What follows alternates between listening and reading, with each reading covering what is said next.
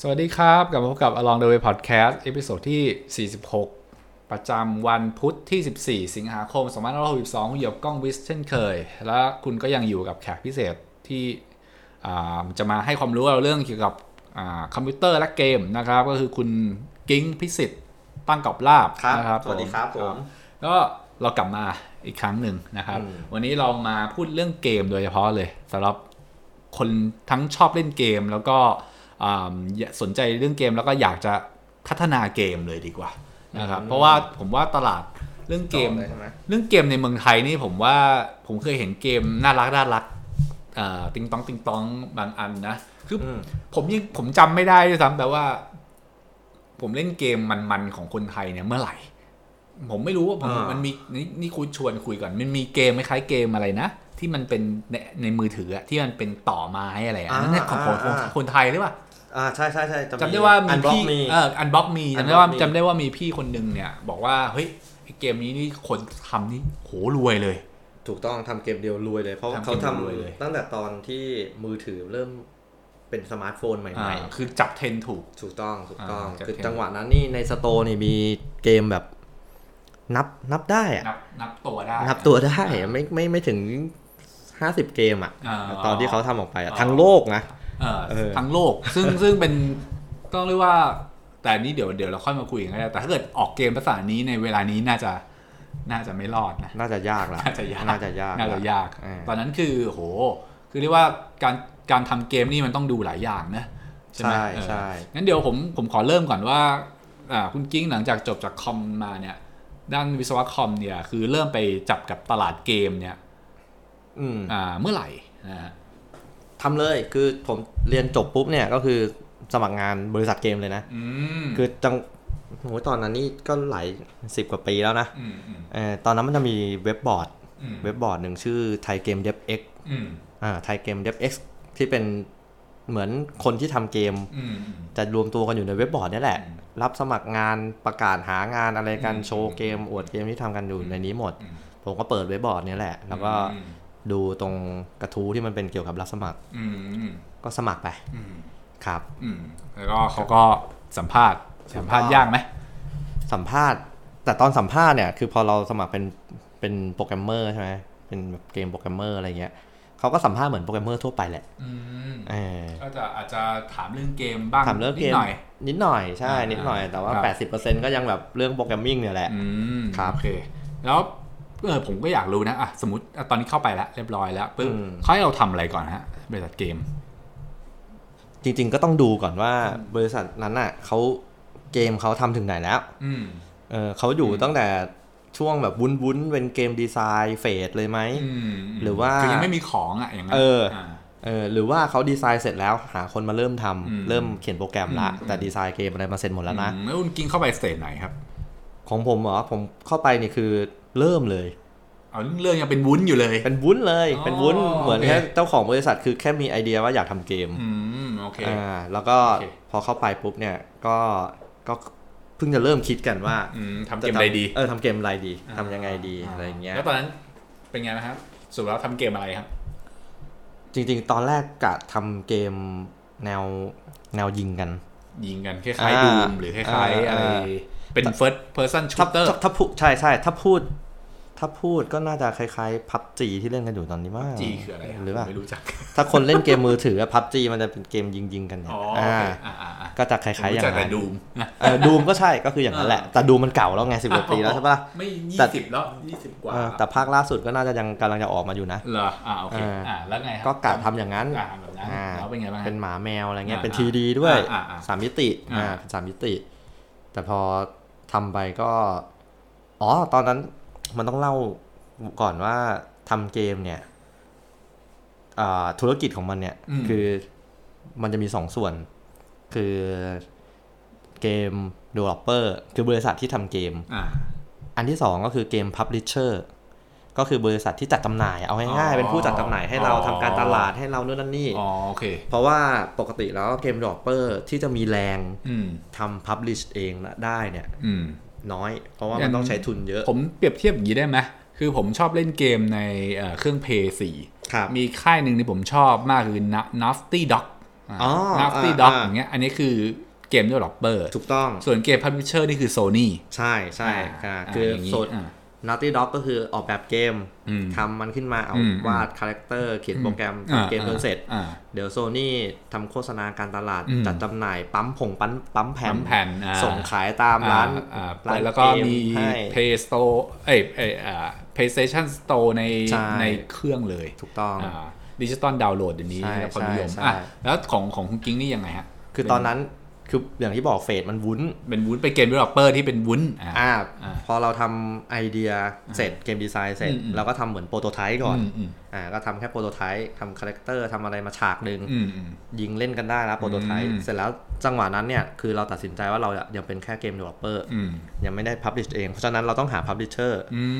ณตอนนั้นนะยังไม่มี Play Store อะไรพวกนี้เลยไม่มี App Store ยังไม่มี Play Store อันนี้คือทำเกมแนวเป็นเล่นเกมคอมเล่นบนคอมพิวเตอร์เล่นบนเครื่อง Windows ถูกต้องเล่นบน Windows ใช่ก็พอทำโปรโตไทป์ได้แล้วก็ไปเล่ขาย Publisher ในไทยเช่นอะไรบ้างฮะเซสอย่างนี้จะเป็น Publisher ไหมเซสเหรอเซสจริงเขาเป็นหน้าร้านขายเขาเป็นหน้าร้านขายแต่เขาอาจจะยังไม่ได้ถึงขั้น publisher หรือเปล่าหรือไงใช่อาจจะยังแต่ผมจำไม่ได้ว่ามีเกมไทยเกมนึงอ่ะที่ทำขายออกไปแต่จำไม่ได้ว่าเซสเป็น publisher หรือเปล่าแต่ว่ามันวางขายอยู่ในร้านเซสก็มีนะครับคือ publisher สมัยก่อนก็จะเป็นแบบพวก publisher เกมออนไลน์อ่ะเช่นอะไรบ้างฮะผมAsia Soft สมมุติ Asia Soft Asia Soft นี่คือ NC2 พวก EDT ก็คือพวกนั้นเขาเป็นเกม publisher อยู่แล้วผมจำได้ว่าสมัยก่อนผมก็เล่นเกมออนไลน์พวกนี้ผมเล่นแร็กนาร็อกเคยเล่นไหมผมไม่เล่นผมเล่นปังย่าปังย่าก็ผมก็เล่นปังย่าแต่ว่าผมก็ไม่รู้หรอกว่าใครทำปังย่าผมรู้ว่าเกาหลีทำเกาหลีทำแต่ว่าEDTอ่ะในเมืองไทยเป็นในเมืองไทยเอามาให้ผมเล่นถูกต้องก็คือตามหาบริษัทประเภทนี้อยู่ถูกต้องเป็นไงบ้างบริษัทที่เขาไม่ได้ทำเกมเองแต่เขาเอาเกมมาเปิดให้บริการอะไรเงี้ยโอเคก็ไปล่อนพิชก็เหมือนไปพิชนักลงทุนเอาเกมเราไปพิชพิชคืออะไรคือไปนำเสนอไปนำเสนอว่าเรามีเกมแบบนี้นะเราคิดว่าเราจะทำเกมเนี้ยอีกปีนึงเสร็จต้องใช้เงินเท่านี้แล้วก็เดี๋ยวเราถ้าทำเสร็จเนี่ยคุณวางจำหน่ายหรือคุณเปิดให้บริการก็เดี๋ยวมาแบ่งรายได้กันก็ไปไล่พิชอย่างเงี้ยสรุปไม่มีใครเอาอย่าง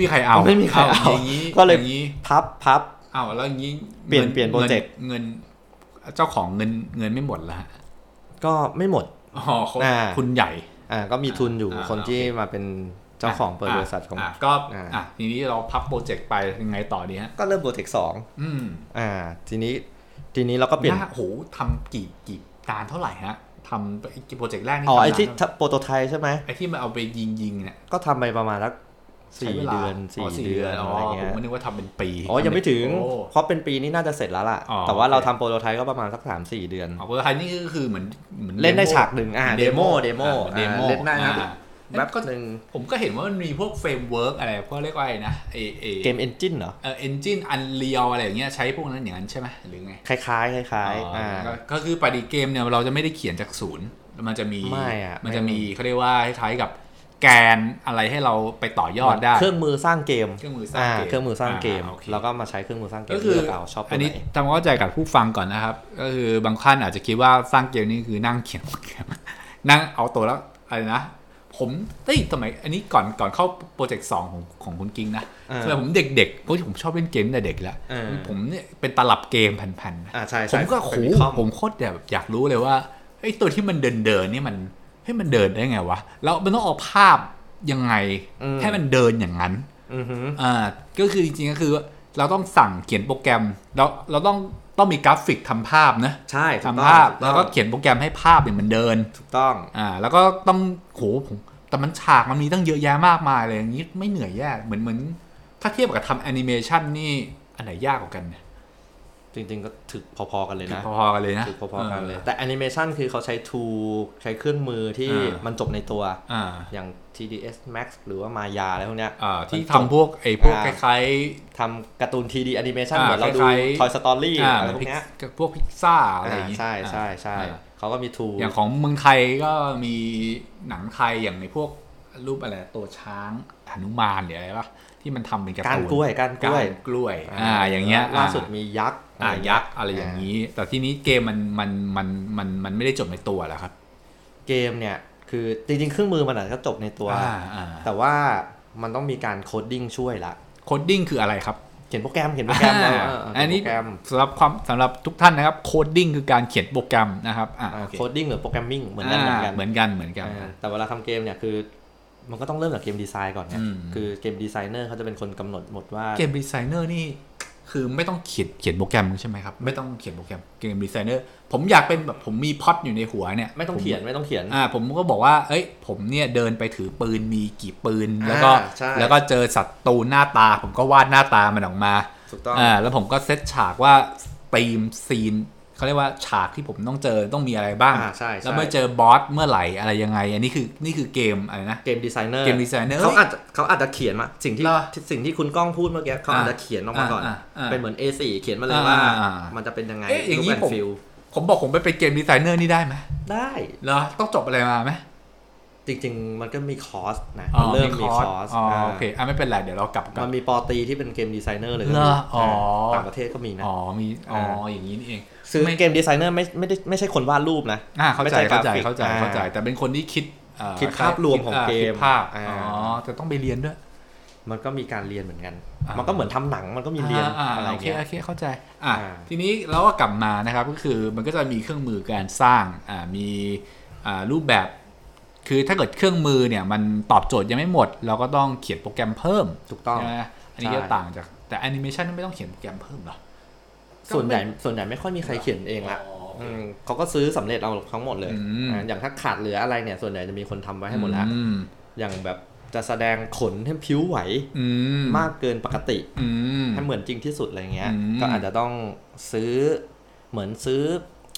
ตัวเสริมของโปรแกรมที่ใช้อยู่แอดออนถูกต้องทีนี้ผมกลับมาที่โปรเจกต์2คุณกิ้งนะเดี๋ยวคนฟังจะพอรอบแรกแป๊กไปแล้วใช่ไหมรอบ2เราก็เปลี่ยนเปลี่ยนแนวทางแล้วคราวนี้ไปคุยกับ publisher ก่อนเลยคือฟังลูกค้าก่อนทำใช่ว่าไม่ใช่มโนไปเองแล้วไปทำอยากได้เกมแบบไหนเกมในพอร์ตโฟลิโอของคุณตอนนี้คุณมีเกมแบบไหนโลเพย์ยิ่งแล้ว RPG แล้วเกม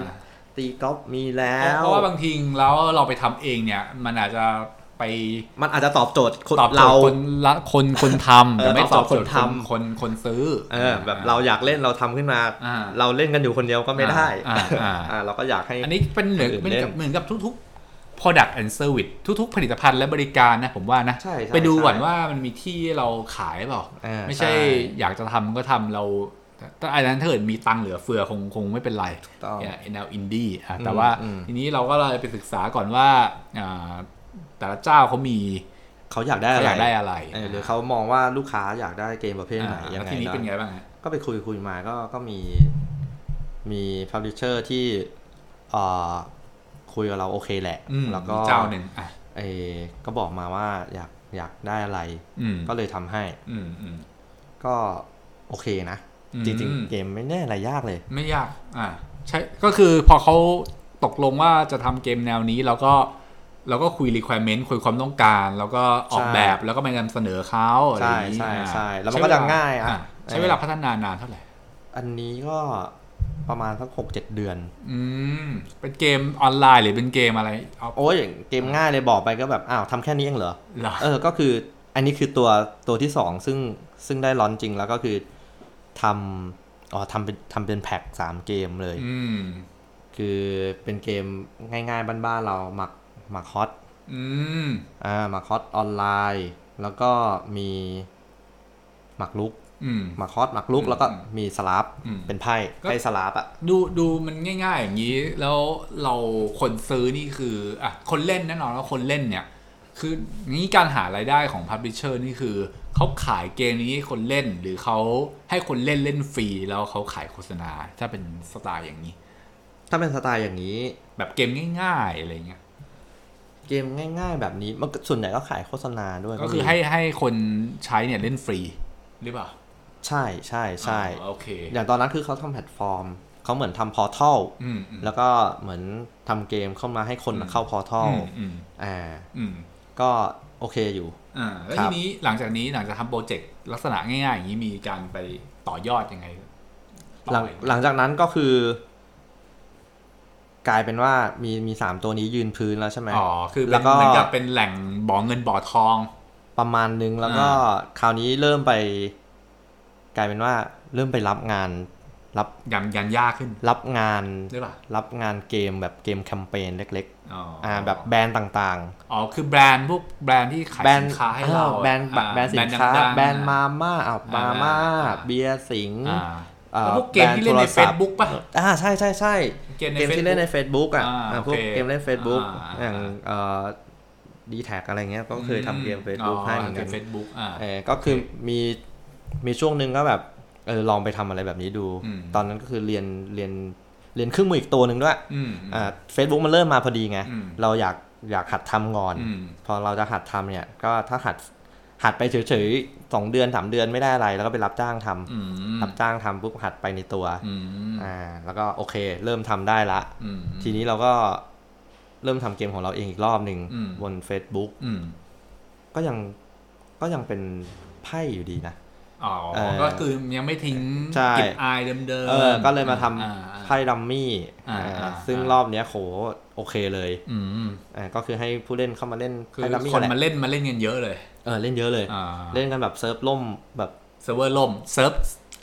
ล่มสำหรับคนไม่เข้าใจเทคนิคนะครับพวกคนคอมพิวเตอร์เขาชอบเรียกเซิร์ฟเวอร์ว่าเซิร์ฟเวอร์คือเครื่องที่เอาไว้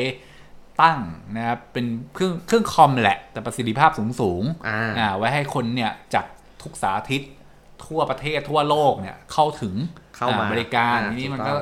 คือถ้าเกิดเข้ามาเยอะๆเนี่ยมันรับไม่ไหวมันก็ล่มเหมือนเข้าเว็บไซต์ไม่ได้เว็บล่มคือจริงก็คือคอมไอตัวเซิร์ฟเวอร์ที่ว่าเนี่ยมันรับมือไม่ไหวกับทราฟฟิกที่มันเข้ามาเยอะๆใช่ไหมครับคือถ้าเข้ามา 100-200 คนอ่ะไม่มีปัญหาเข้ามาเป็นแสนเป็นล้านก็บางทีไม่ได้คาดการไว้ก่อนใช่ไหมทีนี้ก็ถือว่าเรียกว่าประสบความสำเร็จกันในเชิงแพลตฟอร์มของ Facebook ไปใช่ตอนนั้นก็คือโอเคยุคนั้นก็คือน่าจะคุ้นกันบ้างใครเล่น Facebook มาตั้งแต่ช่วงแรกๆมันจะมีเกมแบบพวก Pet Society ผมเคยเห็น Restaurant City เกม มี Farm View ปลูกผักซิงก้าอะไรแบบนี้ Payfish คือแบบคือมันเป็นเกมผมไม่แน่ใจนะมองอีกมุมหนึ่งคือไอเกมพวกนี้ทำให้ Facebook มันดังขึ้นมาได้ก็ด้วยนะเพราะมันแชร์กันแบบแชร์ชวนเพื่อนมาเล่นให้แกมาเล่น Facebook คือบางคนอาจจะมาเล่นเกมพวกนี้เลยคนไทยนะผมว่าสมัคร Facebook เพราะคนไทยเนี่ยตอนแรกสุดเนี่ยเขาเล่นไฮไฟว์กันอยู่ทีนี้ไฮไฟว์มันผมไม่แน่ใจว่ามันมีเกมหรือเปล่าแต่ Facebook มันพอมันทำแล้วมันมีแพลตฟอร์มให้เราไปต่อยอดบนนั้นได้เลยใช่ไหมแล้วคนไทยพวกโดยเฉพาะพวกวัยรุ่นเนี่ยก็ชอบเล่นเกมกันใช่ไหมเดี๋ยวนี้ก็มือถือเยอะใช่ไหมแล้วหลังจาก Facebook นี่คุณกิ้งไปต่อแพลตฟอร์มไหนต่อก็มามือถือละถัดไปก็คือมามือถือละก็ทำเกมลงมือถือ iOS Android เป็นไงบ้างก็อันนี้ก็คือเริ่มกลับมายากละเริ่มยากเพราะว่ามาไม่ได้แบบมาตั้งแต่ช่วงแรกๆมาช่วงที่มันแบบอาจจะขึ้นไปประมาณนึงละคือไม่ได้เหมือน Unbox Me ใช่ไหม Unbox Me นี่คือตลาดยังเรียกว่ายังไม่เป็นสีแดงใช่แต่ตอนคุณกิ้งมาทำเนี่ยโอ้โหเกมล้นสโตร์แล้วใช่ไหมครับถูกต้องก็เริ่มล้นยังไงดีฮะก็มีความยากนะก็เหมือนเดิมนะคือพอเป็นลักษณะนี้แต่จริงๆตอน App Store มาแรกๆเนี่ยไอเกมมือถืออ่ะมันก็ทำคนร่ำรวยกันเยอะนะคือว่าคนเข้าแรกๆได้บางทีผมว่าเกมช่วงแรกๆก็ไม่คือไม่ได้ยากอะไรแต่ว่าบังเอิญว่าตอนนั้นมันไม่มีอะไรให้เล่นใช่แต่ก่อนมันจะมีเกมแบบไม่รู้ใครทันแบบพวก Flappy Bird เอาท่านี้ครับ Flappy Bird นี่เป็นเกมเวียดนามหรือว่าสร้างอินดี้มากเลยนะเกมอินดี้เล็กๆอะไรเงี้ยคือมันเขามี Angry Bird ใช่ไหม Angry Bird เขาก็ร่ำรวยไปร่ำรวยไปไอ้นี้ Flappy Bird นี่คือเข้าใจว่าคนเวียดนามทำทำคนเดียวแล้วก็ทำยากด้วยแล้วก็บอกว่าคนไปเล่นคือยากหมายความว่าเกมมันยากมากทีนี้ไปเล่นคือตอนทำดูไม่น่ายากแต่ตอนเล่นน่ะยากทีนี้ไปเล่นจนคนเขียนเกมมันอินดี้มันก็เลยเอาถอดลงมา ถูกต้องเพราะว่ารู้สึกว่าคนมายุ่งกับชีวิตมันเยอะเกิน มันกลายเป็นคนดังมันไม่ชอบมันเลยเอาเกมออกมันเลยเอาเกมออกแล้วก็มีก๊อปปี้ของ Flappy Bird ไปอยู่บนเป็นร้อยเลยใช่ทีนี้ความยากคือด้วยความที่ตลาดเป็นสีแดงแล้วที่ทำไงฮะบริษัทหรือทีมงานทำไงแก้ปัญหายังไงก็ทำเกมพยายามสร้างเกมออกมาแหละเราก็สร้างเกมออกมาเยอะเราอย่างนี้เราคือเมื่อกี้ผมเทียบตอนประสบความสำเร็จได้โอเคเนี่ยคือเราฟังเสียงลูกค้ารู้ว่าลูกค้าต้องการอะไรเราทำถูกไหมแต่กรณีอย่างเราไม่รู้อะคืออย่างเงี้ยคือ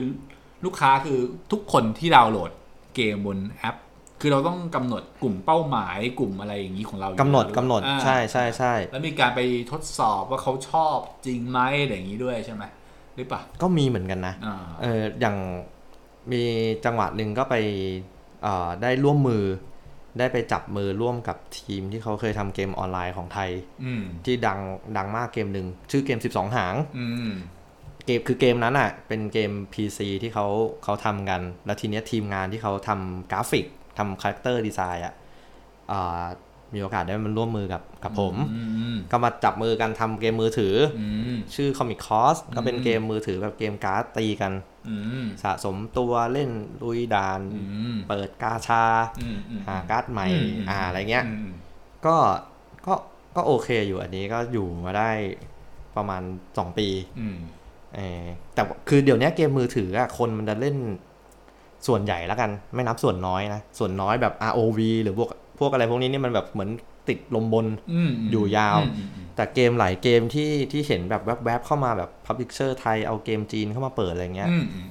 บางทีเขาซื้อค่าลิขสิทธิ์เข้ามารวมกับค่า Operation ค่า Marketing อะไรทั้งหมดเปิดไปอย่างปุ๊บเนี่ยคนเล่นตุ้มอีก3 เดือนถัดไปคนหายหมดเลยผมก็เห็นพวก True นะ True แต่ว่ากำไรไปอื้อซ่าเลยนะเพราะอย่างเงี้ยโมเดลอย่างเงี้ยมันก็อยู่ได้เหมือนกันบางทีคือมาได้คือคิดว่าไม่ได้คิดว่าจะอยู่ยาวหรอกใช่แต่นั้นก็เพียงพอแล้วถูกต้องได้รายได้คือแบบอาจจะตั้งเป้าไว้แล้วว่าต้องการรายได้กำไรอะไรยังไงเท่าไหร่ว่าไลฟ์ไซเคิลของเกมเรามันน่าจะอยู่ในตลาดได้นานเท่าไหร่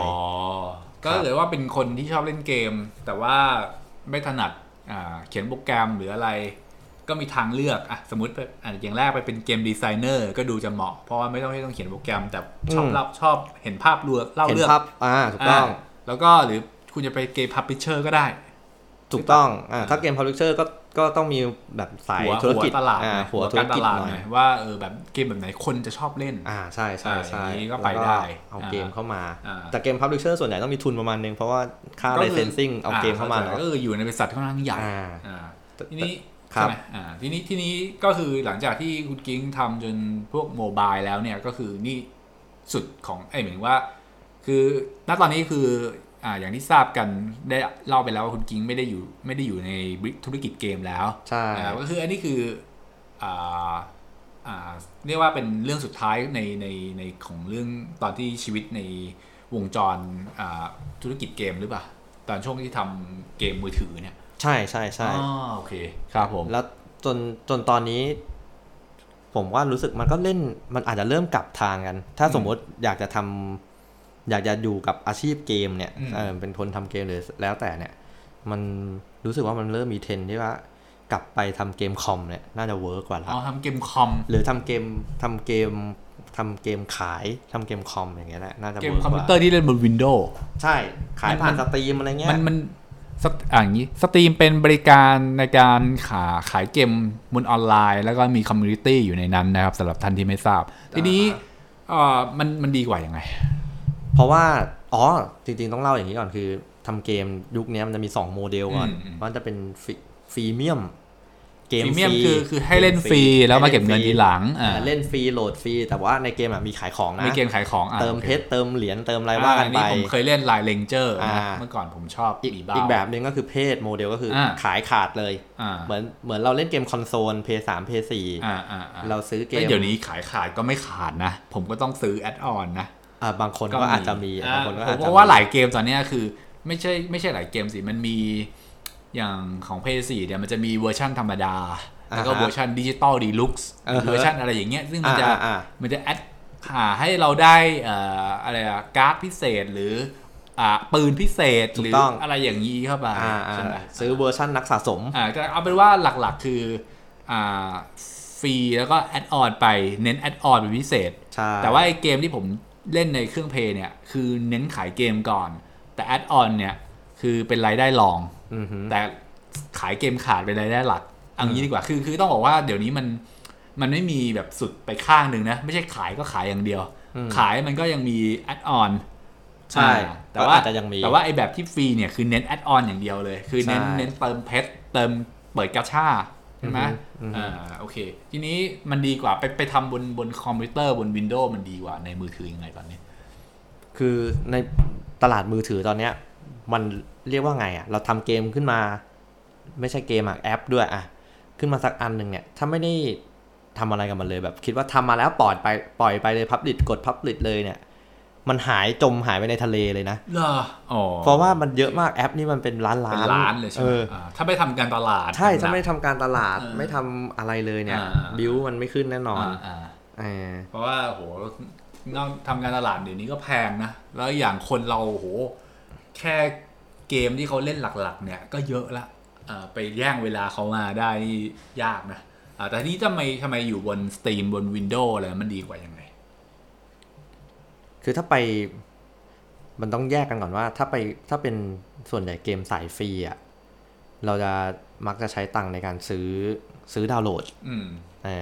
หลักการคือมันต้องไปซื้อแอดไปซื้อโฆษณาที่มันขึ้นอยู่ที่ตามที่ต่างๆกดปุ๊บแล้วเด้งมาโหลดเกมเรามันก็จะมีค่าใช้จ่ายหนักตรงนี้แต่ถ้าเป็นพวกสตรีมเนี่ยมันยังมีโอกาสที่มันไม่ต้องใช้ทุนเยอะขนาดนั้นมันไปให้เขาเรียกว่าไงส่งไปแบบรีวิวส่งไปกินไลค์ส่งไปอะไรแบบนั้นไม่ช่วยรีวิวหรือไปแบบ Kickstarter Kickstarter คือเป็นที่ระดมทุนของคนที่สนใจอยากทำโปรเจกต์อันนึงแต่ไม่มีเงินแล้วก็ทำขายเรื่องราวแล้วให้คนมาจดเรื่องเขาเรียกว่ามาลงชื่อแล้วก็ลงเงินลงขันกันใช่ไหมฮะทีนี้ผมเข้าใจว่านี้มันคล้ายพอดแคสต์ผมไหมคืออย่างเงี้ยผมเอาพอดแคสต์ผมเนี่ยผมไม่ทำการตลาดอะไรผมก็พูดของผมไปคนฟังผมก็แค่บอกคนรอบข้างผมทีนี้ Apple เนี่ยเขาก็ใจดีนะเอาผมไปอยู่ใน New and Noteworthy ใช่ไหมฮะไอ้นี้ก็เริ่มมีคนติดกับดักหลงมาฟังนะก็เลยพอมีฐานคนฟังอยู่บ้างคล้ายๆกันหรือเปล่าสตรีมจะทำอะไรคล้ายๆอย่างนี้ป่ะใช่ก็คือมันจะได้ awareness ง่ายกว่าโอเคไปทางนั้นโอเคครับแต่ว่าทีนี้การพัฒนาเกมบน Windows นี่มันก็แตกต่างไปก็คือมันจะต้องเรียกว่าฮาร์ดคอร์หน่อยนึงป่ะแบบคล้ายๆกับว่าต้องคนที่เก่งคนที่เขียนเกมนี่ต้องใช้ภาษา C ใช่ไหมภาษา C ส่วนใหญ่ก็ไม่จำเป็นแล้วนะเดี๋ยวนี้ใช้เครื่องมือทำเกมมันก็มีแบบทำแบบก็ไม่ได้ซีจ๋าขนาดนั้น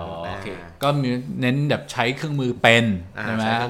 แล้วก็แต่ก็ต้องมีสกิลโปรแกรมมิ่งอยู่นะต้องโค้ดภาษาต้องเขียนโปรแกรมในจุดที่เราต้องการให้มันเป็นอย่างที่เราต้องการโดยที่ทูมันทำไม่ได้ใช่ทีนี้ใกล้ละก็คือคือต้องบอกว่าอย่างนี้เดี๋ยวผมสรุปก่อนก็คือคนไอเกมเนี่ยมันคนเข้าตลาดเกมเนี่ยมันมีหลายแพลตฟอร์มนะครับใช่ไหมฮะตั้งแต่สมัยก่อนเป็นแบบผ่านเว็บใช่ไหมจนมาผ่านไอ้ Facebook นะครับหรือเป็นเกมที่อยู่บนเล่นบนเครื่องบน Windows ใช่ไหมแล้วก็เป็นมือถือแล้วก็มีเครื่องคอนโซลนี่คือเครื่องเล่นเกมโดยเฉพาะก็คือเครื่อง PlayStation ของ Sony นะ Xbox ของ Microsoft ใช่ไหมครับNintendo Switch ใช่ไหมโอ้เยอะนะวันนึงซึ่งไม่ต้องทำอะไรแล้วมั้งฮะเล่นได้นักเล่นแต่เกมเนี่ยใช่ซึ่งเครื่องมือสมัยใหม่ๆเนี่ยมันสามารถทำครั้งเดียวออกได้ทุกแพลตฟอร์มลงได้หมดยังแต่ว่าเหมือนกับว่าผมเห็นก็คือถ้าเกิดว่าเป็นเกมที่มาสายคล้ายๆ Windows เนี่ยเอาไปลงคอนโซลได้ใช่นี่จะเห็นบ่อยใช่ไหมแต่ว่าถ้าคุณจะไปทำมือถือมันก็ต้องแยกแท็กออกไปมือถือก็มือถือคอนโซลเน้นก็คือต้องแบ่งกลุ่มเกมเมอร์ก่อนใช่ไหมอย่างพวกน้องๆเล็กๆอะไรที่ผมเห็นผู้หญิงหรืออย่างเงี้ยก็ชอบเล่นเกมมือถือก็เป็นตลาดหนึ่งก็ต้องไปเข้าใจความต้องการของกลุ่มประเภทนั้นใช่ไหมอย่างผมเป็น ฮาร์ดคอร์หน่อยเล่นคอนโซลใช่ไหมก็จะต้องมีความต้องการอีกแบบหนึ่งกราฟิกต้องหนักภาพต้องสวยใช่ไหมก็แต่ที่นี้ผมไม่ค่อยเห็นเกมคนไทยทำพวกฮาร์ดคอร์ที่ผมเล่นเลยก็มีนะมีเหรอมีหรือเป็นแค่ทีมเป็นทีมงานในค่ายเกมโอ้ถ้าทีมงานยิ่งมีเยอะเลยมีเยอะอย่าง Final 15หรือเกมอะไรพวกนี้คือมีทีมงานคนไทยมีคนไทยอยู่ในทีมงานด้วยนะแต่ส่วนอันชาร์ตมีไหมอันชาร์ตมากเลยไม่ชัวร์ไม่เป็นไรแต่ว่าเกมดังๆในโลกเนี่ยที่เราเจอกันมีทีมงานเป็นคนไทยอยู่นะมีมักจะมีเยอะนะก็มีอย่างบิสซาร์ดหรืออย่างเงี้ยก็มีค่ายบริษัทที่ทำพวกเกม Warcraft Diablo Starcraft มีคนไทยแต่ทีนี้ถ้าเป็นบริษัทเกมเลยแล้วทำเกมดังๆบนแพลตฟอร์มแบบนั้นมีไหมจริงๆล่าสุดก็เริ่มมีอย่าง Home Sweet Home อะไรเป็นเกมผีเป็นเกมผีของคนไทยทำเนี่ยก็ค่อนข้างดังเหมือนกันอยู่ในแพลตฟอร์มอะไรนะครับจริงๆก็ลงคอนโซลลงสตรีมได้คะแนนดีไหมใช้ได้เลยนะเป็นที่พูดถึงเลยต้องไปโหลดมาลองเล่นดูกำลังจะทำภาค2ด้วยแล้วก็เกมของอีกบริษัทหนึ่งก็มีแบบเกมหุ่นยนต์นะผมจำชื่อไม่ได้คล้ายๆแบบฟอนมิชชั่นหรือว่าหุ่นยนต์ยิงกันอะไรเงี้ยก็มีเหมือนกันก็มีลงสตรีมจริงๆก็มีหลายเจ้าอยู่นะโอเคก็เป็นไอเดียนะสำหรับคนที่เข้ามาสายคอมพิวเตอร์แล้วก็แบบเน้นอยากทำเกมจริงๆเนี่ยมันมีเรียกว่ามันจับต้องได้จริงมันไม่ใช่แค่ความฝันเพ้อๆสำหรับเด็กเล่นเกมอีกแล้วเป็นอาชีพได้เป็นอาชีพจริงๆจังๆอย่างตอนนี้ล่าสุดTrue เขาก็ไปจับมือกับบริษัทเกมสัญชาติอะไรไม่รู้ต่างประเทศมาตั้งเป็น True Axion อันเนี้ยก็ทำเกมกันจริงจังเหมือนกันตรงเนี้ยเพราะฉะนั้นเนี่ยทั้งกลุ่มทุนใหญ่กลุ่มทุนย่อยรายเล็กรายใหญ่ก็คือมีจริงๆก็ยังมีบริษัททำเกมอยู่ในไทยเนี่ยเยอะเพราะฉะนั้นถ้าสนใจเนี่ยจริงๆมันจะมี Facebook กลุ่มไทยเกม Developer Corner TGDC ถ้าเข้าไปกลุ่มนี้จะเป็นกลุ่มของคนทำเกมเลยคือแทบจะรู้จักกันครบวงการนี้มันก็ไม่ได้ใหญ่มากสามารถเข้าไปดูกลุ่มนี้ได้ถ้าสนใจครับก็ถือว่าเป็นความรู้ดีๆนะครับสำหรับคนที่ไม่ว่าจะยังไม่ได้มาเรียนหรือหมายถึงว่ายังเป็นแค่เป็นน้องๆมัธยมนะครับที่สนใจเรื่องเกมทำเกมหรือคนที่เรียนมาแล้วก็แต่ยังนึกภาพไม่ออกว่าจะไปทำงานในสายนี้ยังไงมีสายอาชีพนึงที่อาจจะไม่จำเป็นต้องเรียนคอมแต่เกี่ยวกับเกมที่มาช่วงหลังๆเนี้ยก็คือเกมคาสเตอร์ช่วงหลังผมเห็นนะคือปล่อยอยู่บน YouTube ใช่ไหมถูกต้องเล่นเกมโชว์อันนี้คือไม่ต้องทำเกมคือไอพวกชอบเล่นเกมอย่างสมัยก่อนผมเนี่ยชอบเล่นนะก็เล่นแม่งทั้งวันก็แคสโชว์เลยแล้วได้รายได้ยังไงได้รายได้ก็คือคนเข้ามาดูไงยอดคนวิวเยอะก็ได้ค่าโฆษณาละใน YouTube ตามวิวไปใช่ไหมแล้วก็พอถ้าดังมากอาจจะเริ่มเป็นไอดอลหรืออาจจะได้เป็นพรีเซนเตอร์เกมนั้นเกมนี้เพิ่มแล้วก็ในพวกไอคอมที่มันเน้นทำอุปกรณ์เกมอย่าง MSI อะไรอย่างงี้ป่ะเห็นใช่พวกนั้นเห็นมีเกมแคสเตอร์ไปปรากฏตัวเยอะถูกต้องอาจจะได้เป็นพรีเซนเตอร์เมาส์คีย์บอร์ดอะไรใส่เกมมาด้วยก็ถือว่าเป็นอีกสายอาชีพหนึ่งนะครับที่มีความน่าสนใจแล้วก็หวังว่าจะเป็นไอเดียกับผู้ฟังทุกท่านนะครับผมก็วันนี้ขอบคุณคุณกิ้งพิเศษอีกครั้งหนึ่งนะครับผมก็เดี๋ยวพบกันในEP ถัดไปของ Along the Way Podcast วันนี้สวัสดีครับสวัสดีครับ